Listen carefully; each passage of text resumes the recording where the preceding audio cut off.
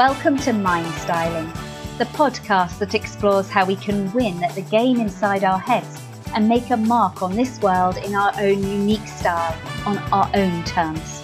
We interview entrepreneurs and leaders who aren't afraid to push the boundaries and set their own definitions of success. We will share with you the tips and techniques they use to style their mind and give you the tools you need to start mind styling for yourself. Hello, lovely mind stylists. This is Amy Armstrong. And I'm Dr. Becky Sage. And today we're recording the top tips from our interview with the How People, specifically Polly Crook, co-founder of the How Peoples, advice to find your passion. Oh, I love this one. We've talked about it, though. It's interesting how many of our guests identify this and talk about finding and playing to your passion. It's come up all the time, hasn't it? And it's almost inferred, I think, in a lot of our interviews. So I think it's really good that we're focusing on it specifically here. That, you know, finding your passion can mean so many things. And in some ways, you know, if it becomes a trope that we hear quite a lot. So I think it's really good to delve into it a little bit deeper. Like, when is the right time to think about this? And how do we think about it a bit more? And what does passion even mean? You know, so I'm definitely intrigued to explore it further because, like I said, we certainly do talk about it a lot. And it does seem to be a theme that comes up through so many of our guests. It does. And it was something that was a real issue for me. When I first made that shift, or rather, in my head, I knew I wanted to make the shift from large corporate into something that was more sustainable for my family. It was a very conscious move and played to my strengths, so generated an income, all of those questions.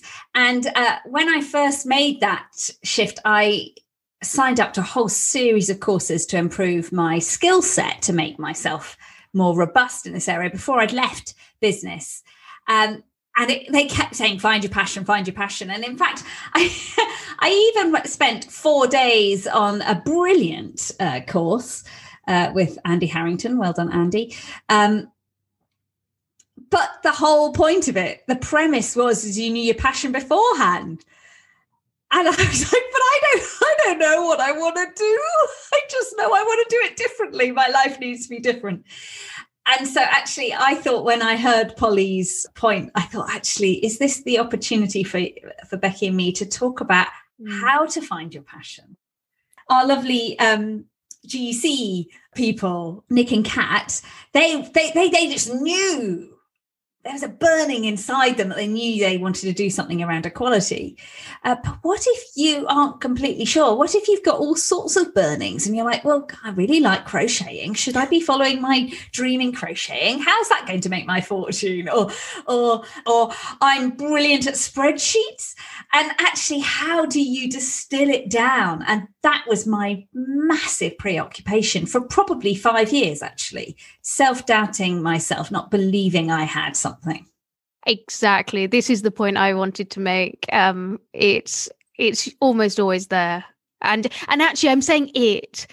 I don't think it's an it. I think thinking of it in that way it hasn't helped me, actually, because otherwise I'd still be trying to be a pop star. So it's, you know,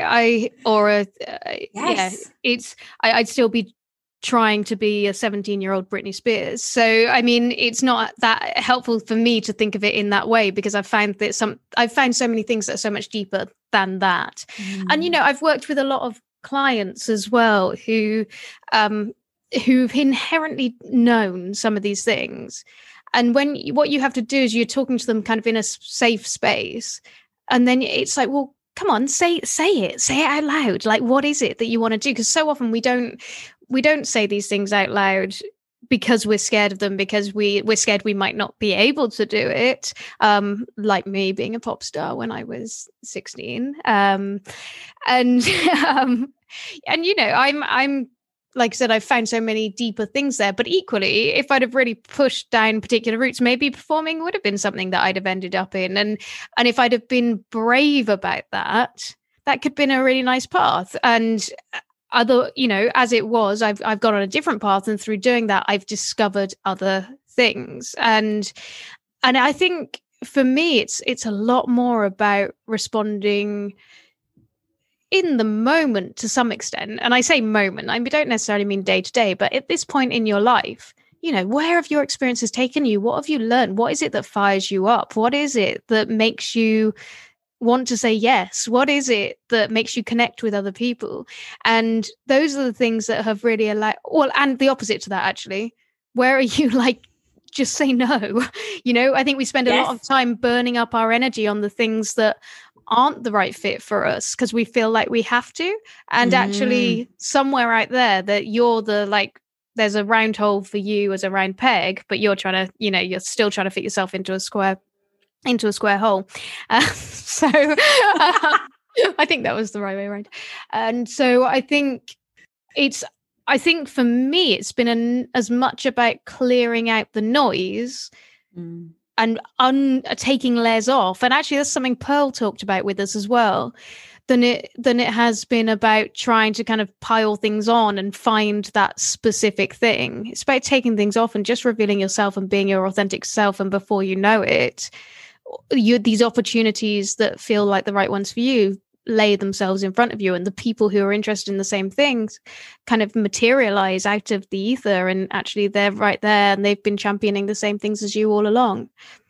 It's a really interesting one, because I think also we might know deep down what we really want to be, but society, we might have then absorbed a whole set of societal beliefs or norms that have told us that we should ignore that. We're not good enough for that.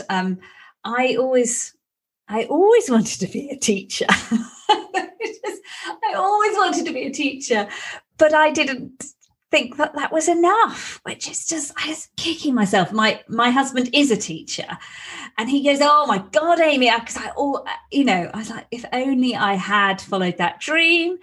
But actually, when I was making a pivot from television, I had the opportunity. My dad died whilst Ian and I were traveling. We were just boyfriend and girlfriend then. That is obviously a fundamental shift in your tectonic plates when you lose a major caregiver in your life. And I had that moment of clarity that because I worked so hard, I completely burnt myself out. And I was like, okay, so clearly I'm like my dad in the sense that I work really hard. Clearly I'm not going to be like my dad in the way he managed his stress. But if I'm going to work this hard, and life is short, I want to go and work this hard in something I'm passionate about. And that was when I applied for teacher training, and my eye was caught by opportunity at Learn Direct, which was EdTech. And actually, I decided EdTech was where I was going to go, not the other way. And the world has gone since then, which has been brilliant. And isn't it interesting that it's all turned around? We were talking about it earlier, all turned around. And actually, I teach at Cardiff Business School. I've taught over 1,000 undergraduates and master's students. I am constantly teaching, listening, curating an environment in which people can fulfill their potential, which is really what I'm about, with the coaching and hypnotherapy, with the training. Actually, I'm living my dream now. But for a good period of time, I was like, well, I went to Oxford, got this brilliant degree. I'm the main breadwinner in my family. I can't do what I want to do. And maybe I don't want to do what I want to do. I didn't respect myself enough, which is appalling, because I think teachers are so fundamental now. But there was a moment in time when I thought I need to do something different to that.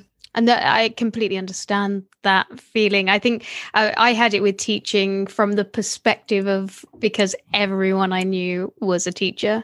And the only thing anyone would ever say to me, "Oh, you'd be a good teacher. Oh, you'd be a good teacher." And so then I was like, no, well, I don't want to be. And honestly, I don't want to be. I'm glad I didn't go into the teaching profession. That definitely hasn't ever been a goal of mine. But to inspire and help and educate and be able to shine a light on bad things that are going on, bad cultures, and that for me, and to give people solidarity when they're going through journeys. For me, that's the kind of education that's important to me now. I think to your point about our egos, actually, and what a big role they play along the way. What is it we think we have to do because that's going to look good to other people? Yes. And that can be a real problem when you're moving through your career. That is something that is going to lead to challenge, unless you can. The way I really like to look at this is using a wheel of life.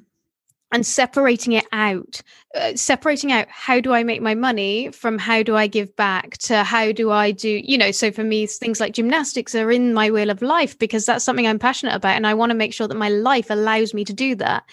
I've consciously made the choice not to work in that field, and not consciously made the choice to not be an Olympic champion in that area. That might have allowed me to make a slightly different career out of gymnastics, but that was never going to happen.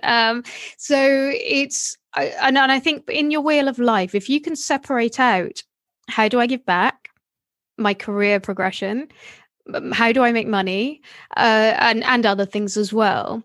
Those three things, they might all be the same. And this comes into Ikigai as well. And I won't go into loads of detail about what Ikigai is right now, but again, it's that overlap. Yeah. Where is your purpose? And those things that overlap. What does the world want from me? What will people pay me for? And what are my experiences? What are my skills that I can bring to the table? So it's all of it's that combination of things.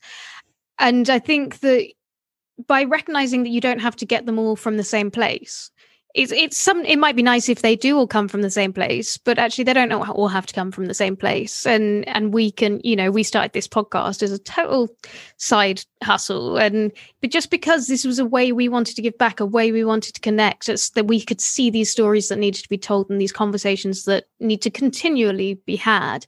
And so I think that was something that really helped me, in addition to this thing of saying no to, and again, coming back to that idea of, are you what you want to be, can sometimes stand in the way of you living your passion, because I think we do get hooked. Our egos, our identities, the outside world says to us, that's a really good job. That's a really good role. That's and I'm not saying that you should just leave if it doesn't feel good to you, because it might be fulfilling your money goals. It might be supporting your family. It might be helping you to travel in the way you want to travel. It might be doing all sorts of things, but it's about recognizing what role is that playing in your life, and are you just sticking this thing out because ego's telling you to do it?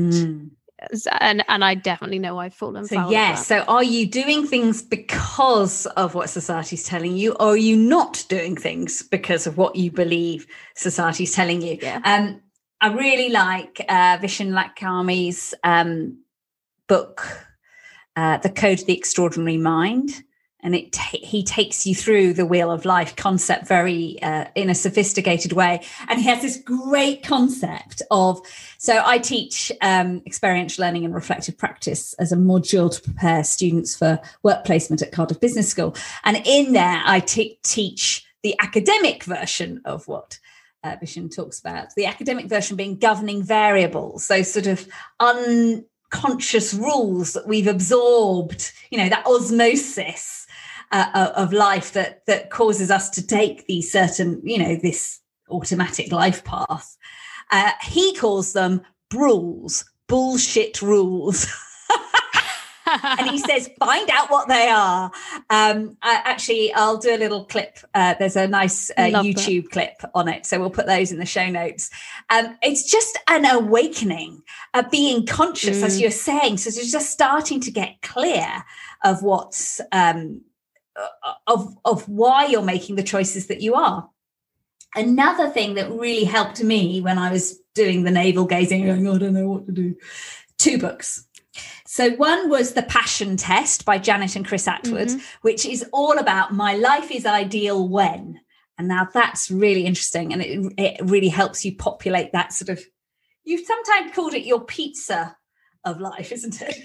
I have. That's how we started to refer to it. But I didn't, mind you, I've been eating more pizza in lockdown, so maybe it is more appropriate for me at the moment. I don't know. Yes, it's just sort of like, what is it that comprises? What's on each slice? What are the slices? What's in them? How big they are? Why they're important? Why they're delicious? So yes, it informs that. And then it's a wonderful way of just starting to really get into the visualization and just really think about, well, what is it that would fulfill me most if you stripped everything else away? And it's a good practical book. Another one, if you're more in the field of corporate world and looking for a job and you just don't know what sort of job, is a really good book, well, actually the Bible, which is What Colours My Parachute by, it's on my desk here, Bowles. I think it's Richard Bowles, Bowles. We'll give a link to that as well. In there, he's got the flower diagram, which is the Ikigai concept, which is just populating what are the skills I love to use, who are the people that I love to be around, what's the environment that I want to be in, what are my passions around certain topics. And it's just basically overlaying all of these to find that sweet spot in the middle. And something that I often talk to clients about who come to me who are really feeling defeated by their working lives, often, I'm afraid, tragically, as a result of really toxic workplaces. Often I say, well, actually, look, you're doing all the things that you love to do, and you've put a lot of effort into building up these skills, and you're very good at them. It's the environment you're in. Go and find the company that you want to apply these to. What you want to be spending, 80% of your waking hours during the working week on. Who deserves that? And something I really like is the list of top 100 best companies to work for instance. Go and look for those companies that are winning the awards. See what customers are saying about them. Find employee feedback. Listen for those workplaces where your values are aligned. I think that's so important, because you can become so demoralized. And I think sometimes your passion, as much as anyone would say, do what you love and you'll never work a day in your life. If you're exhausted, if you're burnt out, if you are in a toxic situation, you're not going to be loving it, even if it is, serving the people you want to serve or doing the things that you really love to do.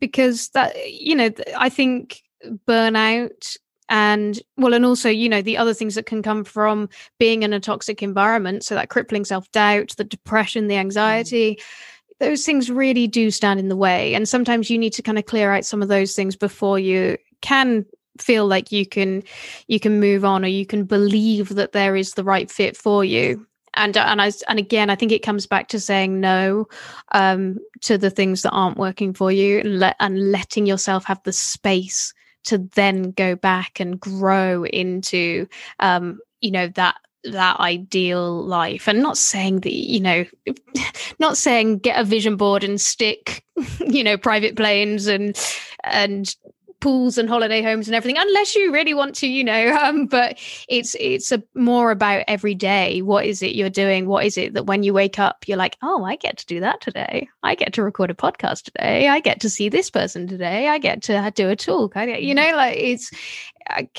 That's, I think, what you really are aiming for, is that kind of every day, what are you going to get up and feel good, because that's what your day contains.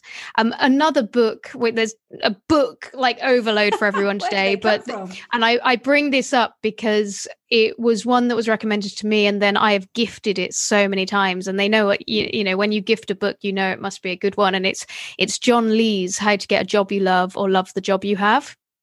And that was a real game changer to me, reading that book. And that was back in around about 2010. I'd been working as a program manager for the Royal Society of Chemistry, and it was a very busy time. And I really, again, kind of felt like I was doing lots of things I liked to do, but I wasn't able to have the impact that I wanted to have, and really kind of soul searching, and all sorts of things happened. But ultimately it led to me saying, do you know what? I need to turn things around and start doing things on my own terms. If I'm going to be exhausted every weekend, if I'm going to be putting, as I always have done, over 100%, if that's, I know that's not possible, but if you put in your all, your whole life, there isn't really a social life, there isn't, like I said, you're always exhausted. I really felt like that needed to go into something that was going to have a different kind of impact and benefit me in different ways. And so that's when I had that book recommended to me and really started to look at all of the things in that book, and that helped me to shift my mindset. It helped me to get rid of some of those things we've just talked about, to do with like, what are the expectations, and what are you doing things just because other people expect you to, or are you not doing things because you think that other people look down on them? And this just helped me to construct things in a different way, and it was so helpful. And I've really carried a lot of the principles from that with me, and then recommended them to other people as well as I've gone on. Get that book. Yeah, not that I need to change my job, just it's useful to know. Well, and I think the title is telling, isn't it? How to get a job you love or love the job you have. So it's about mindset. It's about repositioning how you look at things. So it's, I'll get it for you. Share it with my clients. Oh, wow. We've been through all sorts there. Powerful. Yeah. So we'd love to hear from you. Where are you? Are you in a position where you feel like you are living your passion? And is that helping you to, have a really thriving life? Are you experiencing the real positive growth as Polly and Joey described?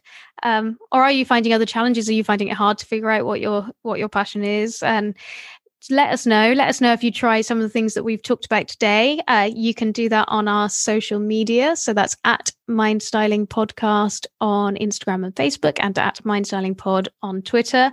And we have a newsletter now as well, where we invite comment from the community. And that will be the place where you hear about all sorts of new things that we're going to have coming up this year. So please do go and sign up for the newsletter. The link is in the show notes. It's been a pleasure, and we will speak to you again soon. Thanks, Amy. Thank you. Bye, everyone. So we can't always control the situations that are going on outside of us, but we can be in control of how we react to those situations. And that is what mind styling is all about.